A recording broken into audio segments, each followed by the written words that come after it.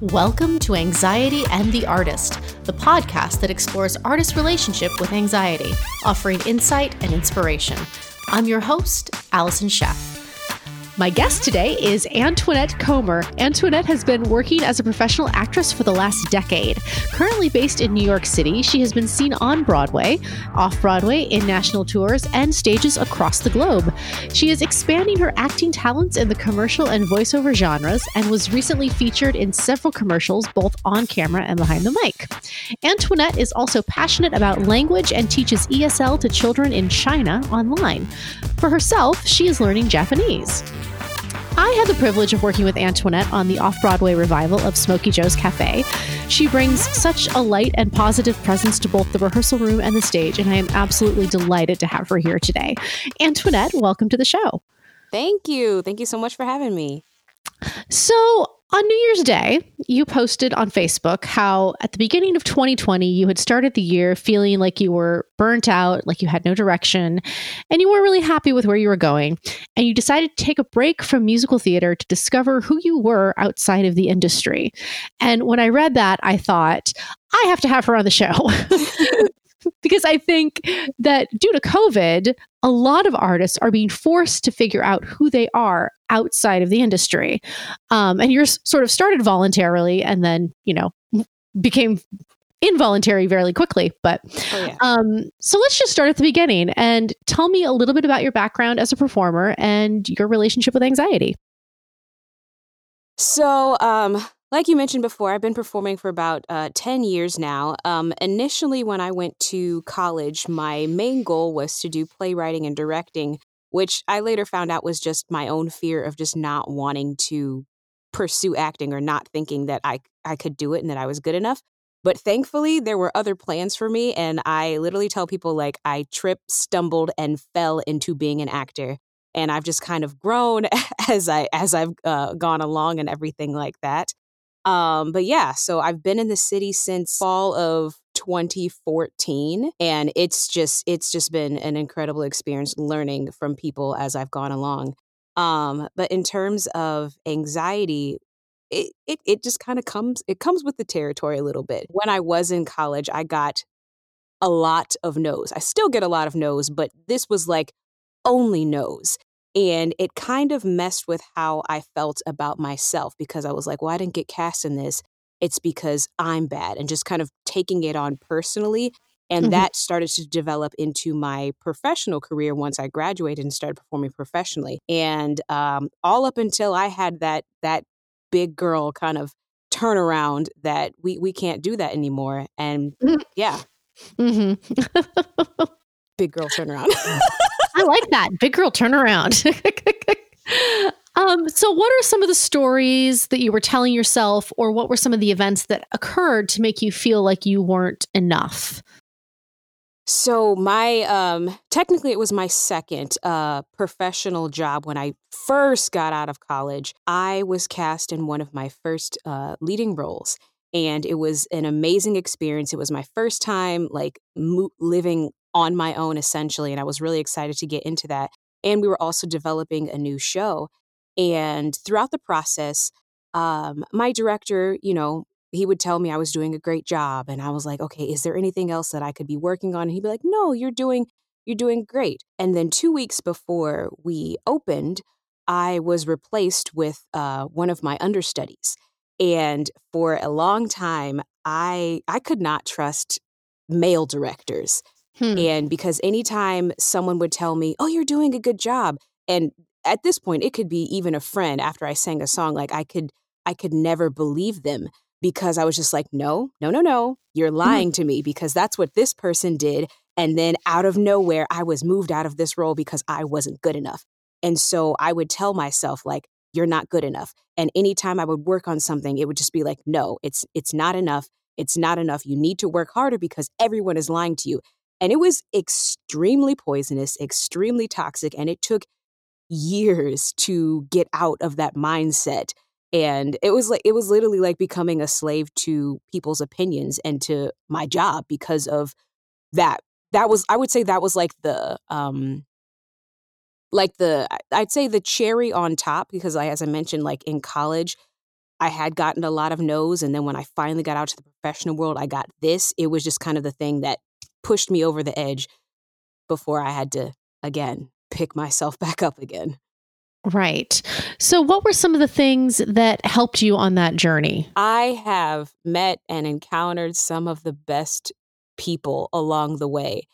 And they have been mentors, friends, encouragers. Specifically in that particular production, there were people who were like, listen, I'll work with you. And they still encouraged me. They still told me I did a good job. Like anytime I did get to go on for the role, because I became the understudy for that part and I remained at that theater. Anytime I would go on, there was never a show where someone wasn't like, you did a great job.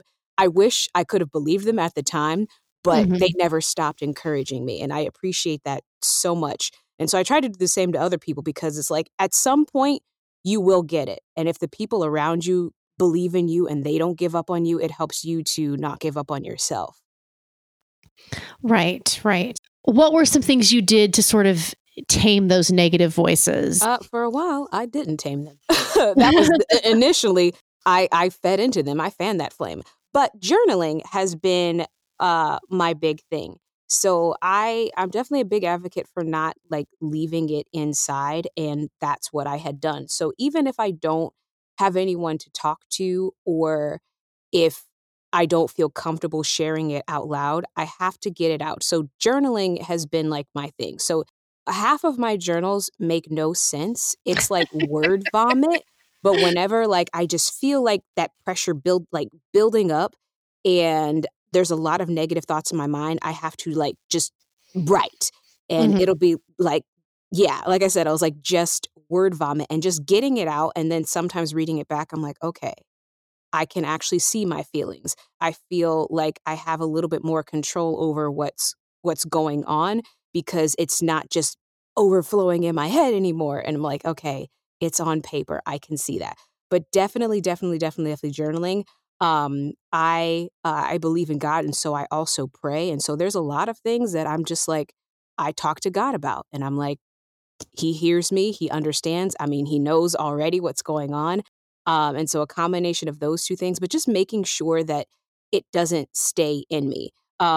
I haven't been successful with therapy. I went to one therapist one time and it just didn't really work out. And then, of course, there's insurance and money. Haha. But yes, that I'm a huge advocate for it. And I hope to find the right therapist one day. But in the meantime, a pen and paper goes a long way. That's interesting. In June of 2020, there was a necessary resurgence of the Black Lives Matter movement. And within that, a number of Black and BIPOC artists called the theater community out for its racist practices, which no doubt has caused a lot of anxiety for BIPOC artists. You had an experience working with a show that had some pretty racist practices. Can you tell us about that experience and what it taught you about yourself as an artist? Oh, yeah. So in this particular production, the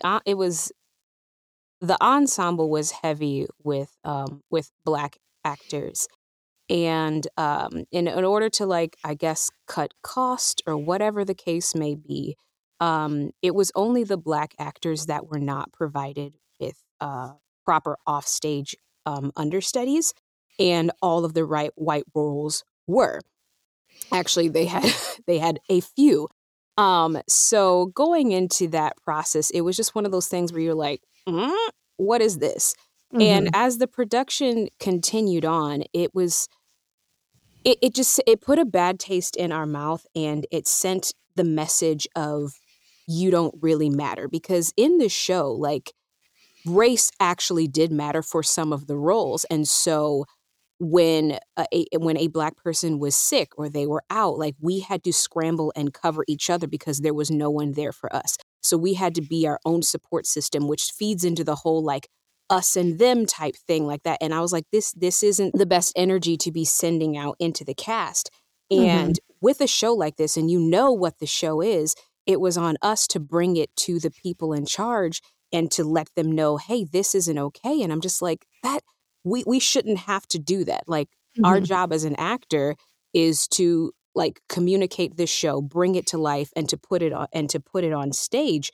And the I just didn't like the idea of that we had to be the ones who had to pitch ideas to them, because we were like, okay, so if you don't have a lot of money, let's utilize people who are mixed race.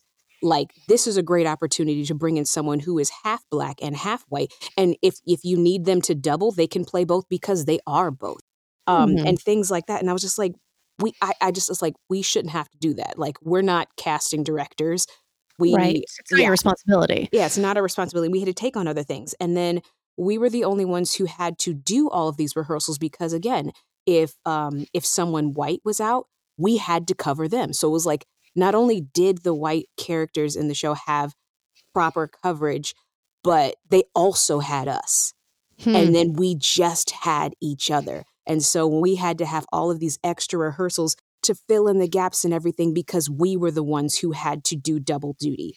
And it was just not the best position to be in. There were times that Black actors had to go on for characters who were historically white. And it's just like, no, that's not okay. That's not doing this piece of work justice. That's not doing the art justice. But the message from our producers we were getting back was, oh, we don't care. The audience just wants to hear you sing.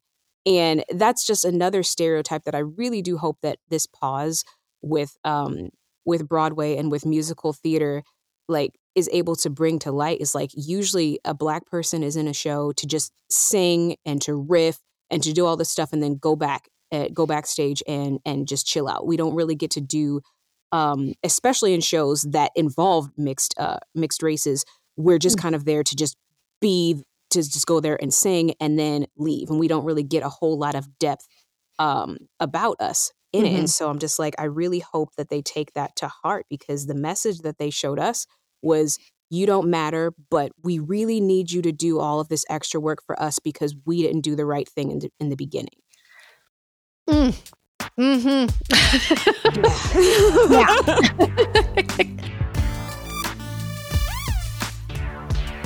Coming up, Antoinette pursues a childhood passion and reconnects to a part of her purpose.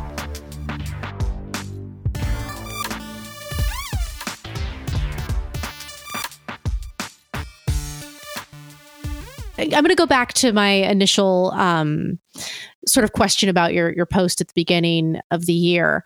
When you found yourself in this place of, I need to figure out who I am.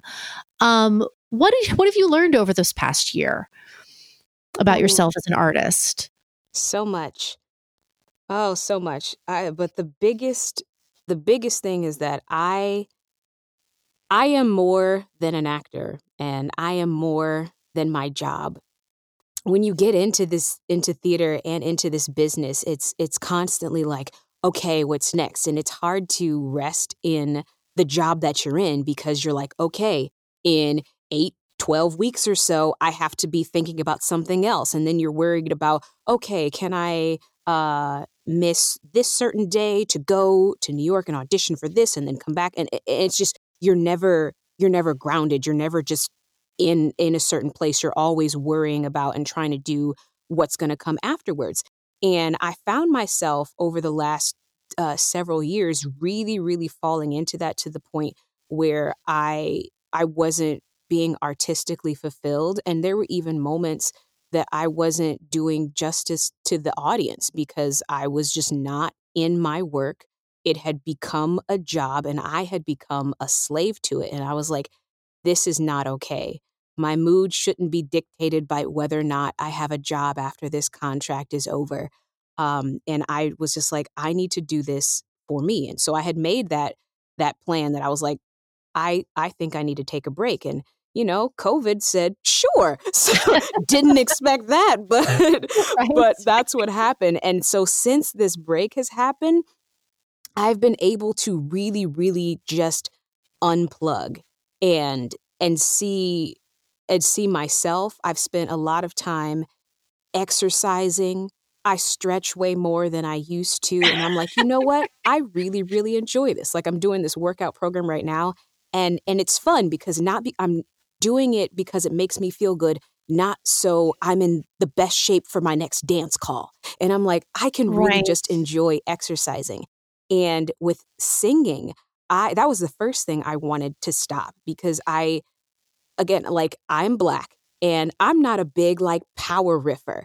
When I first started singing, like I'm classically trained. When I was in high school and stuff, I was doing arias and singing in Latin. Like that was like my happy place.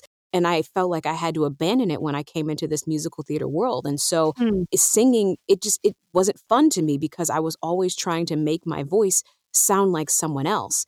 And so Hmm. when I took a break, like for a couple months, I barely even hummed. And after a while, I started just like looking up different musicals that I liked and that weren't necessarily written for Black people. And I'm like, you know what? I like this song. And I just started to sing things that made me happy and that I felt sounded good on me and not anyone else. And I didn't ask anyone's opinion. And I started recording myself singing. And I'm like, this is actually fun. And it was like having a breakup and then learning how to fall in love again. Hmm. And I really, really found myself enjoying singing again like I did in high school. So, like, taking a step away, like, even beyond COVID, like, I recommend that anybody would do it if you're ever feeling stressed out because sometimes that's what you need. You need to just separate yourself and rediscover what made you love that in the first place. Yeah. Right. And in taking a step back, did you find that other opportunities presented themselves to you? Oh, for sure, because theater's still asleep right now. Um, and, actually, it was in the fall of 2019. I had made the decision that I was going to actively start to do voiceover. Fun fact, voiceover is what got me into, wanting to act in the first place. So, like, back when I was, like, a kid, I wanted to voice, the English dub for a lot of Japanese animation shows, and, like, that's what got me into, "Okay, well, let me look up acting." And when I got into musical theater, I just kind of abandoned ship, and there was that little part of me that 13, 14-year-old Antoinette was just like, "What about what you really wanted to do all those years ago?"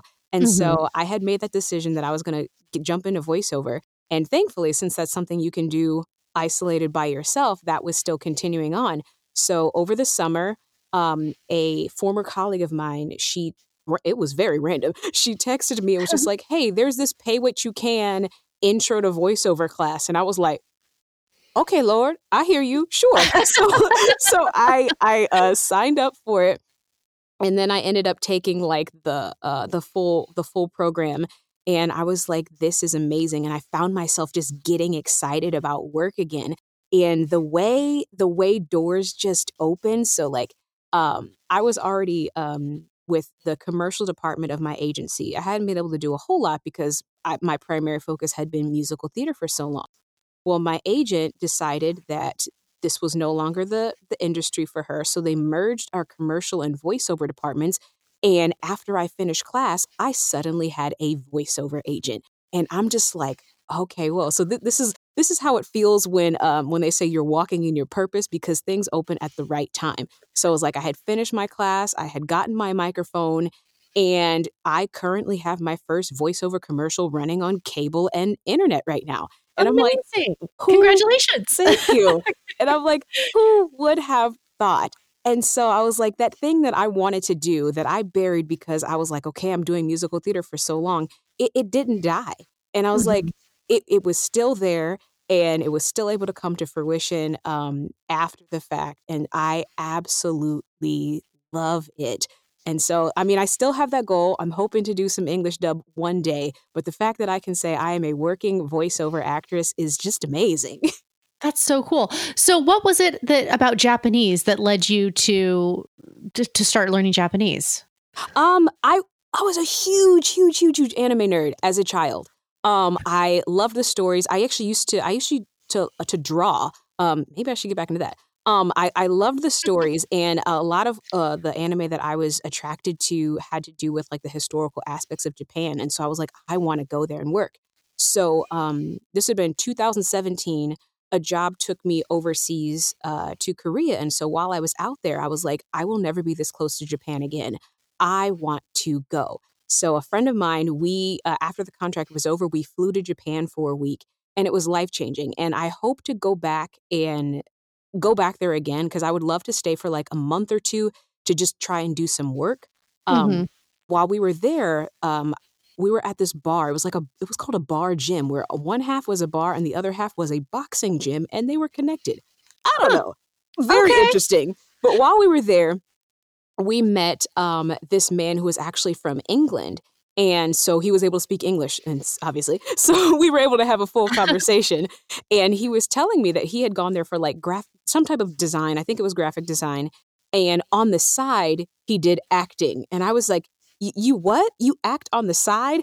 And he showed me like his headshot and stuff. And his headshot looked like a full-on Polaroid. But this man had so many credits because in Japan, there's like a need for Black English speaking actors. And he was like, yeah, I do these little parts all the time. And he's like, actually, sometimes my acting work brings in more money than what I came here to do.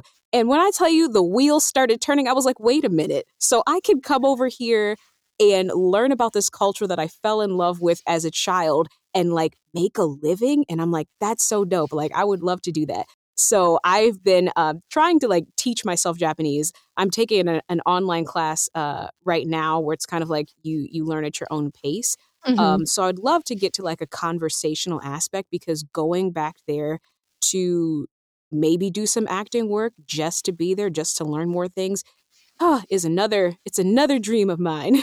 That's amazing. Well, I have no doubt that will come to fruition in some way, shape, or form for you. So on that note, do you have any other advice for artists that might be struggling with anxiety? Oh my, discover who you are outside of your craft. I like to think of it kind of like how like a football player. If a football player like messes up his leg, he's not dead, but like his life has to go on. And especially for theater artists, that's kind of like what we're in this state right now. And it can be very easy to fall into anxiety if everything that was fulfilling you was in your job. Mm-hmm. But I would just really encourage artists to really get to know themselves, like explore every single thing that makes them happy. Find a circle of people, a very small circle of people, I recommend, that you can trust and just share life with. So you're always reminded that you're not alone, and to share the negative things and to share the things that like don't always go right with people. So you are always getting it out, and you have that comfort and support around you. And to spend time writing. I can't say this enough, but just like journaling about the day, being aware of what your thoughts are, no matter how dark or how bright they are. Like, highlight the good days, highlight the bad days. Oh, I've also done a video journal. So if you don't like Oh, writing, there was a period of time in October I video journaled the end of my day for 21 days. And actually, last night I went back and I watched one of them, and I was just like, look at you, Antoinette, encouraging yourself from 3 months ago. And I'm just like, yeah, like just there's so many different ways. Even if it's a post-it, I have a lot of things posted. I have different Bible verses or quotes that I think are really good posted around my room. And I make sure to actively just like look at them and make sure that my mind is staying positive. And when I start to get to a place where I'm just like, Antoinette, you're not worth it. No, no, no, no, no. It's easy. It's right there for me. I can look up on my corkboard, or I can call a friend, or I can go, okay, time to write these thoughts out. Yeah. mm-hmm. Amazing. Anything else you'd like to share? There is a song called Enough by Anthony Brown, and I discovered it around like October-ish last year, and it had been super encouraging for me because sometimes I feel like when I want to try something new or try something hard, like I'm like I don't have what it takes, or that should go to someone else who's more experienced. But whatever is for you, you already have the tools inside of you that you need. So sometimes you think you need A, B, C, D, this, that, and the third, when all you may need is your voice. All you may need to do is try. All you may need to do is just take the first step, and you'll get to your eventual goal. And that song is something that I play pretty regularly now whenever I get to that place and I'm just like, you know what, I'm just not good enough. And I'm like, no, you are, and you have everything you need. If it was meant for someone else, then it would be for them. But since it's for you, you have enough. Amazing. Thank you so much for being here and sharing your light and your joy. It's so appreciated. I really enjoyed being able to chat with you about this. Like, even having this conversation is therapeutic because I'm telling you, like, when you say things out loud and you hear yourself, it's almost like you're motivating yourself in the same way. So I hope that whoever is listening is encouraged as I encourage you and try to kind of encourage myself a little bit. Absolutely. That's our show for today. Thanks for listening, and thanks to my guest, Antoinette Comer. For more information on some of the topics we discussed and to hear other artist stories, head on over to our website, anxietyandtheartist.com. If you liked what you heard, please subscribe and share. Until next time, be healthy and stay creative. Anxiety and the Artist is produced by Groster Productions and recorded at Homestead Studios. Music and engineering is by Bosco Chef. This podcast represents the opinions of Allison Sheff and her guests. The content here should not be taken as medical advice. The content here is for informational purposes only, and because each person is so unique, please consult your healthcare professional for any medical questions.